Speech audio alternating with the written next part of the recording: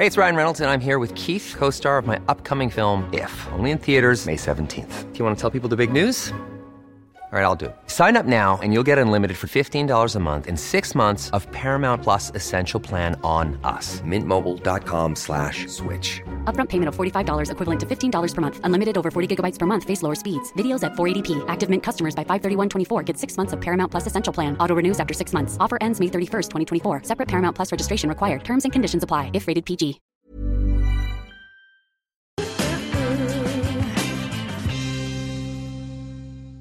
Välkomna till min salong som också faktiskt är en podd om man vill lyssna på den. Idag har jag bjudit in Lena Andersson.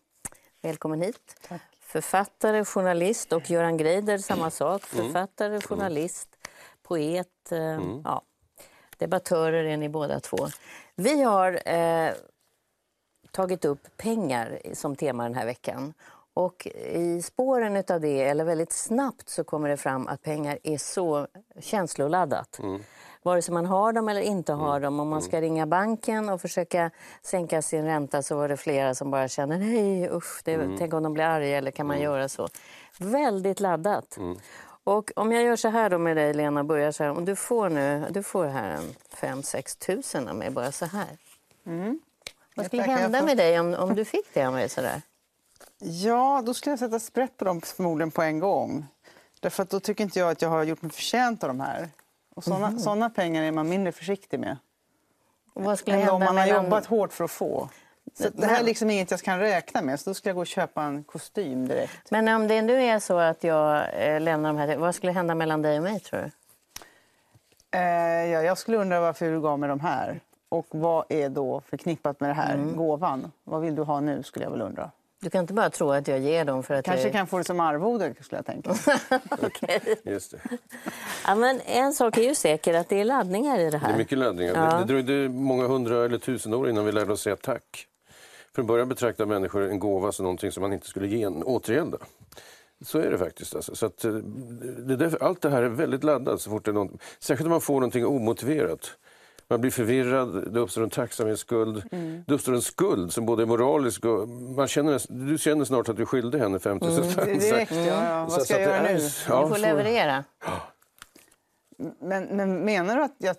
jag tror nästan att... För det är väldigt så här i alla kulturer, olika sorters kulturer, så är det väldigt laddat med det här med där man inte har pengar heller, så är det laddat med att man måste ge något finare då om man får något. Och så kan det finns populärkulturella skildringar av det här, hur det blir fel då om någon går in i till exempel ursprungskultur i USA och ger någonting och så blir de alldeles till sig, ifrån sig, för att då måste de ge något större och sånt där. Skildrat. Jag vet inte om det stämmer. Men jag har försökt hela veckan, för vi har haft terapeuter som har pratat om att det är den vanligaste orsaken också till i parrelationer, att det blir bråk eller att man vet väldigt lite om varandras bakgrund. Man vågar inte ens prata om det, som kanske är en nyckel till varför man beter sig som man gör med pengar. Men jag har inte kommit åt hur laddningen ser ut. Alltså, du menar vad den beror på? Ja, vad den beror på kanske snarare. Ja, men jag tror det beror på att vi vill att världen ska vara i jämvikt på något sätt. Så fort det tynger över åt ena sidan blir vi oroliga, och pengar blir en symbol för att... helt enkelt att när du ger henne pengar där, eller vem som helst, så kommer världen lite grann i olag, och då känner man att man måste ställa till rätta igen. Va? Och det där gör ju att det blir spänningar helt enkelt. Och i förhållanden så kan det ju bli... Särskilt om det är någon sån situation där den ena har ett lägre betalt jobb eller någonting, så kan det bli knöliga saker med detta. Det blir laddningar. Ytterst så handlar det nog om status ganska mycket faktiskt, som kryper in även i kärleksrelationer, tyvärr, ibland. Det tror jag att det gör faktiskt. Det kanske också är att jag tycker också att det här med olika balans, alltså den ena har mycket i en relation, den andra är lite, det är svårt, för att den andra, då måste den som har gå ner i standard. Ifall den som inte har ska få sitt igenom. Och om den inte går ner i standard så kan man känna sig ägd, tror jag. Av att man får då en massa saker som man inte har råd med. För den andra måste betala om han eller hon vill hålla sin standard. Och då, den som inte har då måste ju bli betalad för av sin partner och det är ju inget bra. Alltså vi ser ju det här hela tiden när det finns så många tiggare som det gör på gatorna. Och det är en penningrelation som är otroligt ojämlik. Alltså. Enormt, ja. Alltså, här står man och ger 20 spänn då, och så har man en lön som för den personen som sitter där är helt osannolikt då, egentligen. Och det där skapar ju, jag vet om tillfällen jag har pratat, man inleder samtal med romska tiggare och så här. Det blir aldrig bra samtal, ärligt talat, därför att det är för ojämlikt från början. Va? Därför att jag känner någon sorts skuld, han känner skuld för att han sitter där överhuvudtaget på något sätt. Alltså, det blir hela kommunikationen blir fördärvad från början till slut. Jag hade ett samtal med en god vän igår som kände sig förtvivlad över vad hon ska göra i förhållande till tiggaren som sitter utanför hennes Konsum. För att hon gav 100 kronor en gång och nu känns det som att hon måste betala för att få in på Konsum. För att hon kan inte gå förbi honom. Hon säger, kan jag be honom, kan han göra något åt med någon annan tjänst som jag får betala honom ordentligt för? Och då skulle det kännas bättre? Ja, nu är det som att hon måste ha en inträdespeng för att gå in på Konsum. Så känner hon det och inser att det är absurt. Men... Vi var i början av veckan så skulle vi testa, väldigt många svenskar har ju, jag tror 4 miljoner svenskar har bolån. Och då är det ju så att bankerna, trots att Riksbanken har sänkt räntan till låga minusränta historiskt, så är det ändå så att de har höjt räntan. Och vi började då diskutera det här bland vänner och bekanta på redaktionen. Och det visade sig att det spreds en oerhörd ångest kring att herregud, jag borde ringa det där samtalet. Ett samtal så kan jag sänka min ränta. De här pengarna är ju ett resultat av att vi bad 5 personer ringa varsitt samtal och det här är vad de sparade på ett år. Du menar förhandla ner den? Ja. Går det så lätt? Alltså? Ja, jag har ju försökt till exempel, och det är inte så, det är en tuff, det är så att gå dit, det känns tufft alltså, därför man har ändå en skuld till banken. Det med skulder, jag menar, Du känner inte att du är en kund då, för det är det man vill att människor ska känna? Jo, men det känna. fördärvas av att jag har en skuld alltså. Och det sitter, jag menar, i alla forntida samhällen så hade man system där man kanske vart 30 eller vart 50 år skrev av alla skulder, rubbet, bara rensar. Det står om det i Bibeln, det står i sumeriska skrifter. Samhället slutade fungera annars om man inte gjorde det av och till. Va? För så länge det finns skulder så blir det ojämlikheter och när jag går till banken där så, även om jag tycker att jag har rätt och jag försöker slå näven i bordet så känner jag hur näven väldigt långsamt närmar sig bordet. Därför att jag känner att skulden tar kraften ur det hela. Liksom, va?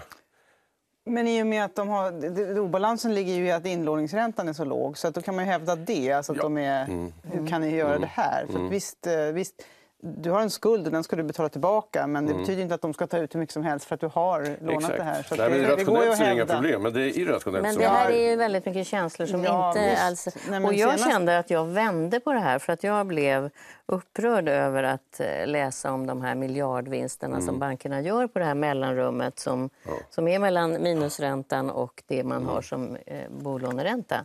Och det var så enkelt så att jag nästan inte förstod att det kunde vara så enkelt. Det var inga konstigheter. Men jag fick ta sats och det är många som har vittnat som vi har bett att prova. Som har behövt göra det. Och det är kanske det som du beskriver. Ja, någonstans är det detta. Det är alltså klassamhället och... Ja, det är ett klassamhälle, eller i vid mening ojämlikhet. Alltså, så fort man har en skuld så har det är något vi har lärt oss i 10 000 år. Alltså, att det ska man inte ha. Det är jobbigt, det är besvärligt och det sitter i kroppen någonstans. Va? Det sitter mindre i oss än vad det gjorde hos föregående generation i och för sig. Då, men ändå sitter det starkt där, tror jag. Men när jag var hos min bankman senast så slog det mig att jag fick genast dåligt samvete vid tanken på att jag borde konkurrensutsätta den här banken och ringa en sån här nischbank och fråga om de kan ge mig bättre villkor. Jag kände så här, känns som jag bedrar min bank. Ja, och så skrev jag en artikel om att det här är som älskarinnan och hustrun ungefär. Att du inte är lojal. Helt, otroligt. Vad fick du syn på då? Att jag känner att jag måste ta hand om banken. Så att de inte blir ledsna över att jag går någon annanstans. Men kan du förstå hur den känslan har uppkommit? Jag tror att det ligger i rösten hos min bankman att hon faktiskt är min personliga bankman och att jag bryr mig om henne på något sätt och gillar henne. Och att jag tänker att men tänk om alla gör så, då går ju min bank under. Och de här bankdirektörerna som ger varandra bonusar. Ja, det är helt vansinnigt. De var helt frånvarande då när du kände sådär. Ja, totalt. Men det var förra finansmarknadsministern Peter Norman var ju väldigt noga med att säga pressa bankerna, ställ krav. Han var den första som jag har hört. Byt banker. Fast jag tycker att, och nu det blir lite politik, men jag tycker det är fel att lägga över den där bördan på oss konsumenter och kunder. Alltså jag tycker att staten ska se till att ta ut skatter från bankerna så att de inte gör de där vinsterna. Det är ett sätt att då tar två opersonliga makter tar hand om det istället för att det ska läggas över på oss. Va?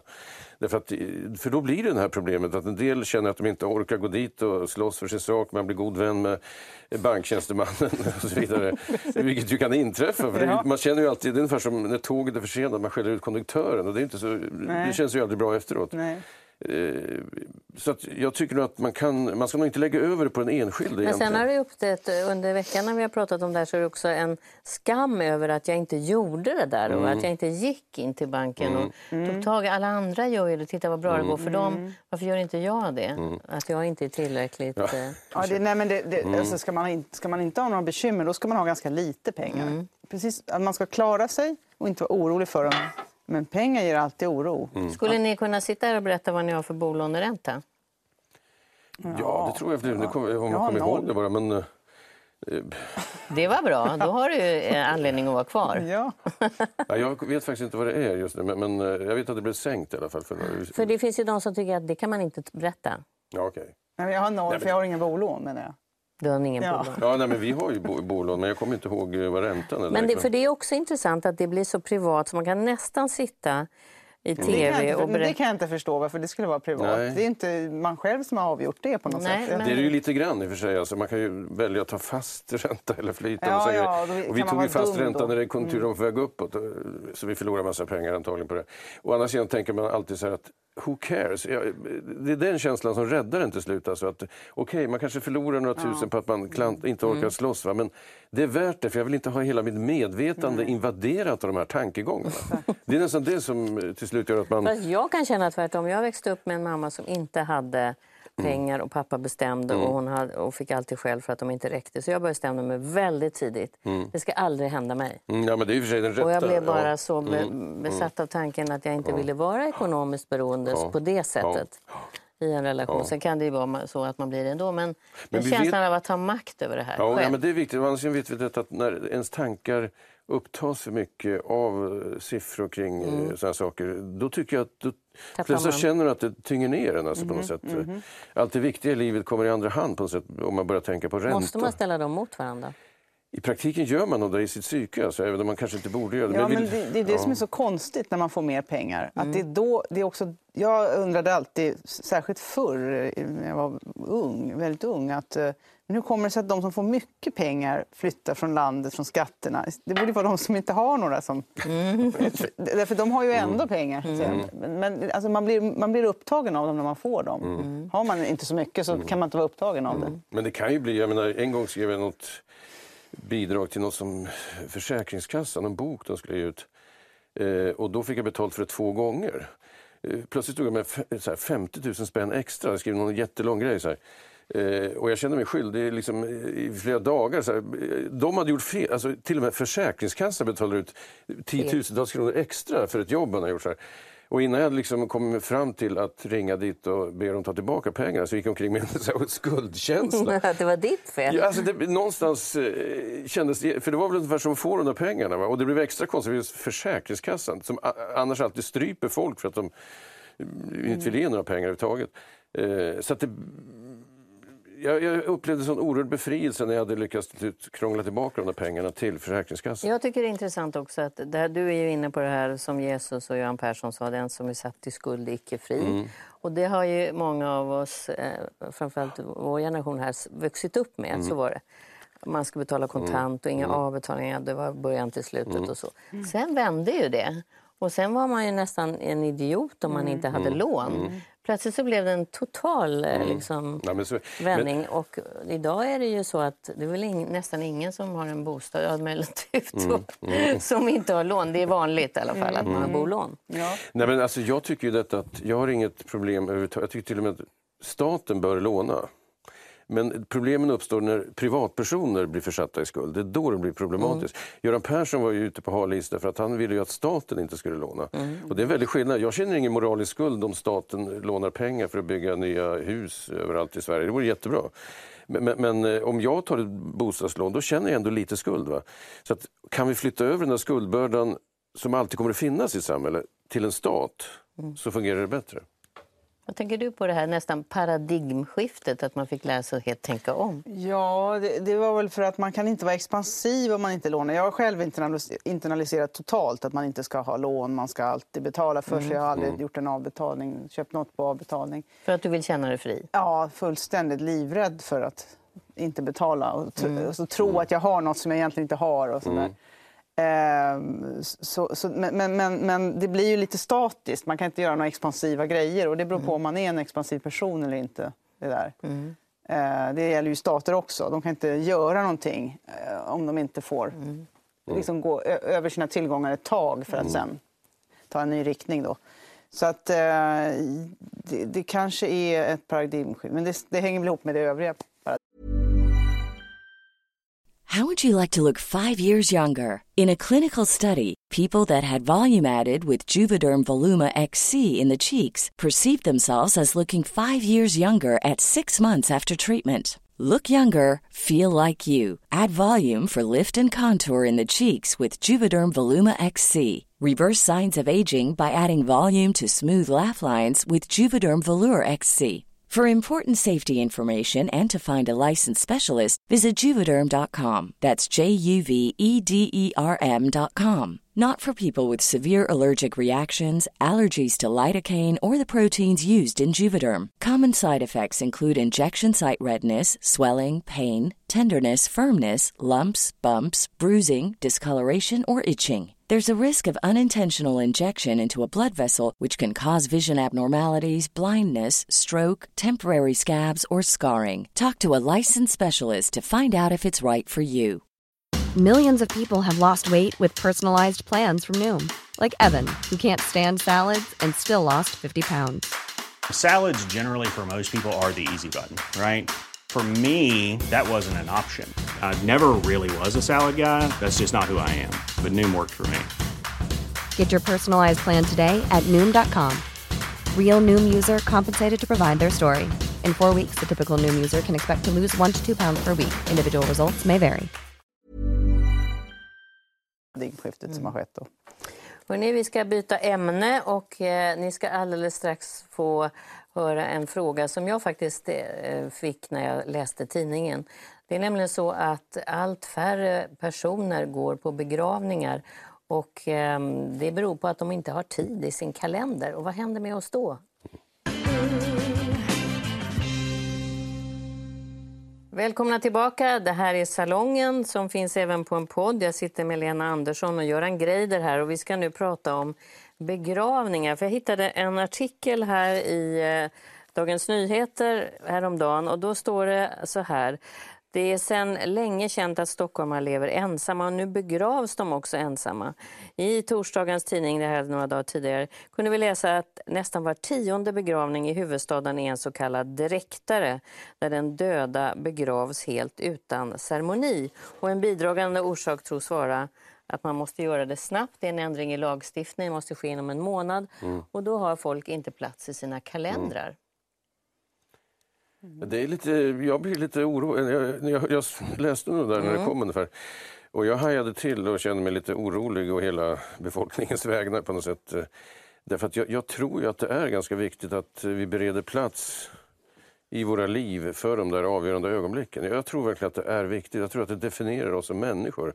Att vi tar tid att stanna till när någon anhörig har gått bort och kanske till och med deltar i en ceremoni av något slag. Och jag ser det lite grann som att det är inte bara ont om tid utan det är också så att vi på något sätt blivit så privatiserade och atomiserade så vi inte ens vill koppla ihop oss med andra atomer som ligger väldigt nära egentligen. Jag blev orolig när jag såg det där. Ja, då har vi har ju ändå en månad här, det är ju det längsta i världen antar jag. Det finns ju de som har 2-1 dygn eller något sånt där. Vissa kulturer. Jag tänker väl att man kan problematisera det där lite grann. Att det kanske faktiskt är att man tycker att de här gamla ceremonierna kanske ersätts av något annat, något inre. Vi kan inte veta med säkerhet att det bara är det här enda sättet att göra det på. Men om det är ren likgiltighet, då tycker jag också att det är illa. Prioritering kunde man kanske Ja, att vilket ju är likgiltighet inför det här att ett liv är slut kan jag inte tycka ändå annat än att det är något stort. För jag tänker ibland värdet av ceremonier, för ibland så får man en känsla av att man inte hinner med dem överhuvudtaget. Man ersätter dem lite slarvigt ibland med annat. Och det är lite ett sätt att leva nuet och allt det där vi pratar om hela tiden. Men det finns ju något värde i att nästan tvingas samla kring någonting och det uppstår någonting i ögonblicket som man inte visste om tidigare skulle hända. Ceremonier är ju också väldigt normerande och man kan ju skapa nya ceremonier, kanske, alltså de är ju lite konserverande. Det är tradition kopplat till ceremonier och detta kan ju folk kanske revoltera mot då möjligen nu när allt är i upplösning idag. Men frågan är om det är bra. Man kan ju ha nya ceremonier, men frågan är om man tar bort det som har varit som väldigt bas, som just kanske begravningar ändå är. Att man stannar upp när ett liv tar slut. Ja, men man kanske stannar upp på något annat sätt menar jag. Den här personen kanske gör det på något annat sätt. Jag vet inte. Fast det är ändå någonting, alltså, jag har ju till och med varit någon gång på begravningar när människor har begravts som jag inte tyckte om. Och det blir ju en väldigt speciell känsla. Och då har jag ändå känt efteråt att det var verkligen värt att gå dit. Det blir en prövning. Jag tyckte det var ganska jobbigt faktiskt då. Det kändes jobbigt på olika sätt. Men jag tror ändå att det hade ett värde att man såg andra anhöriga som där och så vidare. Så jag tycker nog att... Man får en insikt liksom. Ja, alltså det är svårt att säga vad jag har inte tänkt på det först nu. Alltså. Men då minns jag att jag upplevde det som stor motvilja gick jag dit. Stor motvilja satt jag under större delen av ceremonin. Men sen efteråt tyckte jag ändå att det fanns ett värde i detta. Att jag hade konfronterat mig själv med minnet av en person som jag egentligen inte... Som jag hade väldigt svårt för. Och då tyckte jag att jag hade... Någonting hade fördjupats, något viktigt faktiskt. Ja, och att inte ha tid känns ju lite konstigt. För begravningar gäller ju ändå anhöriga på något sätt. Man springer inte på främlingars begravningar för det mesta. Så att man tar tid med en anhörigs begravning, det låter ju underligt. Och jag tänker också att det är en för stor... Vårt liv är konstruerat så som människor. Så det är för stor diskrepans mellan... människor kan dö utan att man känner något. Det är förfärligt. Det är en så stor sak för den som dör att dö för det mesta. Att ett liv är slut. Det är en katastrof för den som det drabbar egentligen. Detta faktum som är existensens fundament. Och vi andra kan gå vidare. Så det är väl sådana insikter möjligen som blir konkretiserade. Det är en abstrakt insikt och så blir det konkretiserat. Där är en människa som har levt ett liv. Som ligger där i kistan. Särskilt när det gäller ens föräldrar. Jag minns när min far gick bort och dog då. Och då är det ändå någonstans inom en själv så är man bara ett barn inför sin pappa. Va? Man tror att ens pappa aldrig kommer att gå bort. Någonstans är det man känner i hela kroppen.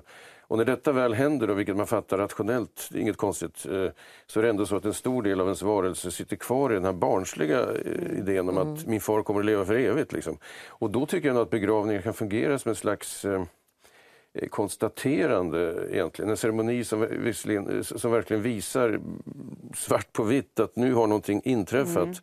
Nu är det dags för din kropp att lära sig detta också, att ingen lever i evighet. Jag var på en begravning till en gammal dam, släkting, och hela släkten samlades så jag blev övertalad att gå dit för jag ville absolut inte, jag var ganska ung då. Och det som jag upplevde också efteråt, den här samlingen efteråt var viktig.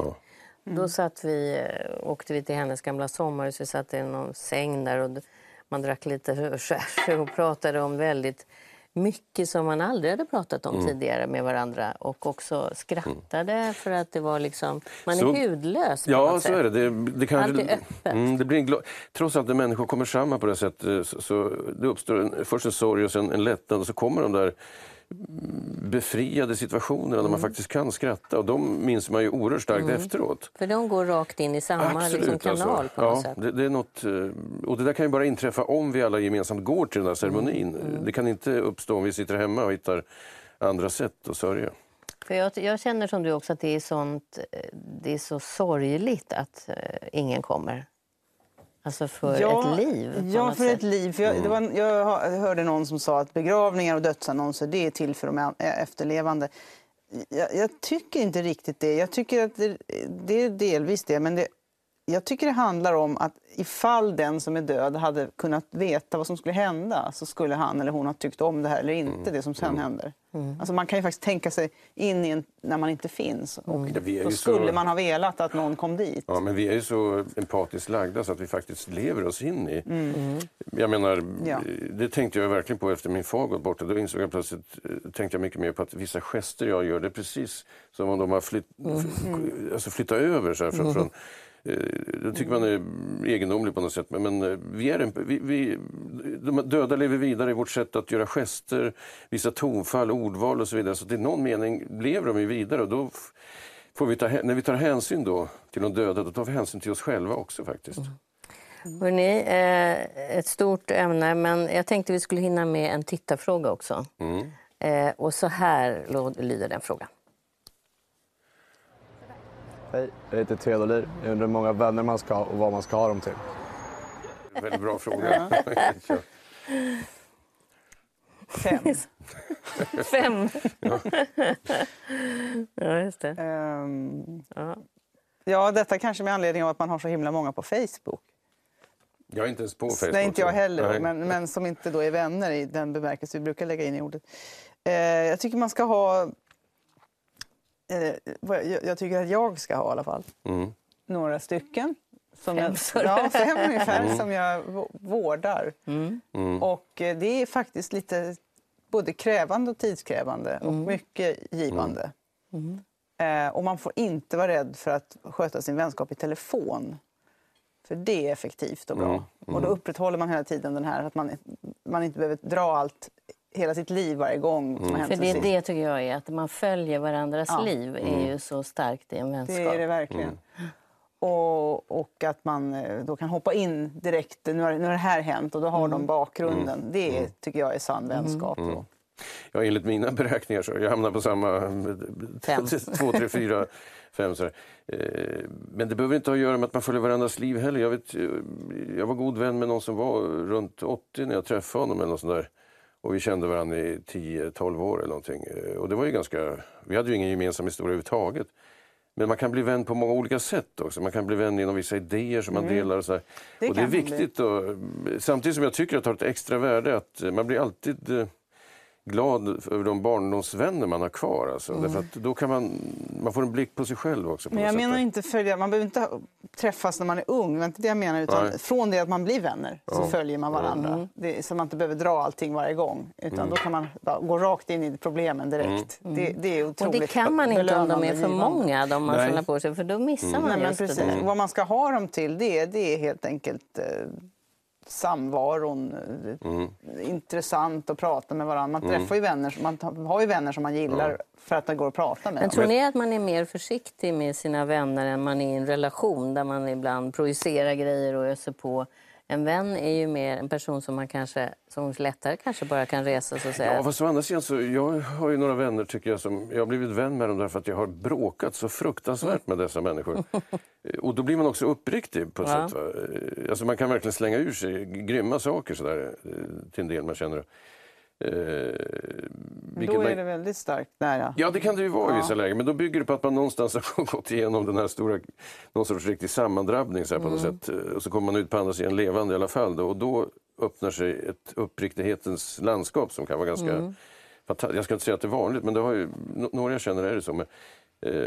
Men sen tycker jag tycker ändå att vänskapen har oss till någonting. Alltså jag ser det ibland som att det vore något som svävar utanför oss. Vänskap finns för att vi ska lära varandra empati i slutändan, tror jag. Evolutionen använder det där. Det är en bra tanke. Det tror jag faktiskt. Det är en bra tanke. Vad var din fråga nu igen? Nej, men det var just det här om man är mer rädd och försiktig. Man är mer försiktig, men jag är inte säker på att jag skulle kalla det att det är något liksom kvalitativt annorlunda bättre än en kärleksrelation, låt säga. För i den ingår, alltså det är en sån närhet så att det blir mer friktion, skulle jag säga. Så för mig är nog kriteriet liksom på vänskap, det är lite olika saker för mig, just det att man måste vara lite mer försiktig. Och den ligger också och puttrar mer, skulle jag säga, särskilt efter tonåren. Medan kärleksrelationen på något sätt, den står alltid på spel. I min värld är det så i alla fall. Och jag tänker så här också att vänner har blivit ännu viktigare tror jag. För att det har nästan blivit som våra nya familjer när man bor på olika sätt. Och kanske, att vänner har verkligen blivit den nya familjen. Ja, det är det verkligen. Det kan man höra och se överallt tycker jag. Och det önskar man ju då att man... Med den skillnad man har valt dem, vilket ju är fantastiskt. Så då man kunnat välja. Det är inte alltid man har gjort det heller egentligen, skulle jag påstå. Jag menar, man går till något ställe, man stöter på någon person som man av en slump bara, och så visar det sig att... Jo, men man väljer genom att inte välja bort dem. Ja, okej, ja, precis. Jo, det ligger väl något i... Släktingar väljer man ändå inte. Nej, just det. Och det finns en fördel med det också, de finns där för att de är släkt. De finns där alltid, ja. Så det här, just det. Vänskap är viktigt och jag tror också som du att man lär sig någonting i sådana relationer. Så är det. Alltså. Det är en jättebra formulering. Vänskapen har oss. Det är lite grann så. Vi söker upp den. Alltså, det är en platonistisk tanke. Ja, det är att ta i alltså.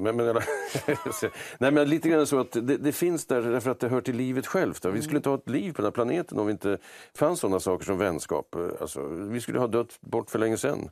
Och idag då, med Facebook och så vidare, där man har samlat på sig så många som möjligt. Det blir nästan ett mått på att man är omtyckt. Det är ju inte vänner. Alltså det är ju, jag vill inte vara fördomsfull, men det är lite amerikaniserat att friend of mine. De behöver ju knappt känna varandra för att kalla sig friends. Det passar inte riktigt, tycker jag, mig. Jag såg på Twitter har de ändrat den här favoritmarkeringen från en stjärna till ett hjärta. Kändes ju väldigt amerikanskt för att säga. Om man nu markerar ett hjärta på något, det känns som att det är en liten så här kärleksförklaring, vilket ju är överdrivet om man tycker att en minister har sagt något bra så ska det bli en kärleksförklaring. Det blir kladdigt. Lite konstigt. Jag tycker det är så att vi måste runda av. Jag är väldigt glad att ni båda kom hit och jag tänker också på det här att nu är det ju sån där helg som stundar, så ring det där samtalet eller se till att ni sköter er vänskap, för det måste skötas om det ska bli bra. Nästa vecka ska vi prata om otrohet. Det skulle vi kunna ha pratat om här också.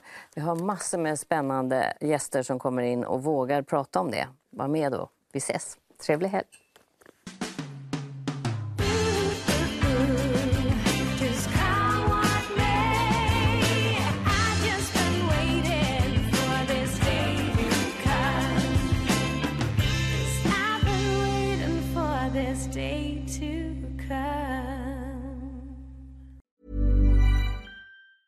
Hey, it's Paige DeSorbo from Giggly Squad. High quality fashion without the price tag. Say hello to Quince. I'm snagging high-end essentials like cozy cashmere sweaters, sleek leather jackets, fine jewelry, and so much more. With Quince being 50 to 80% less than similar brands. And they partner with factories that prioritize safe, ethical, and responsible manufacturing. I love that. Luxury quality within reach. Go to quince.com/style to get free shipping and 365-day returns on your next order. Quince.com/style.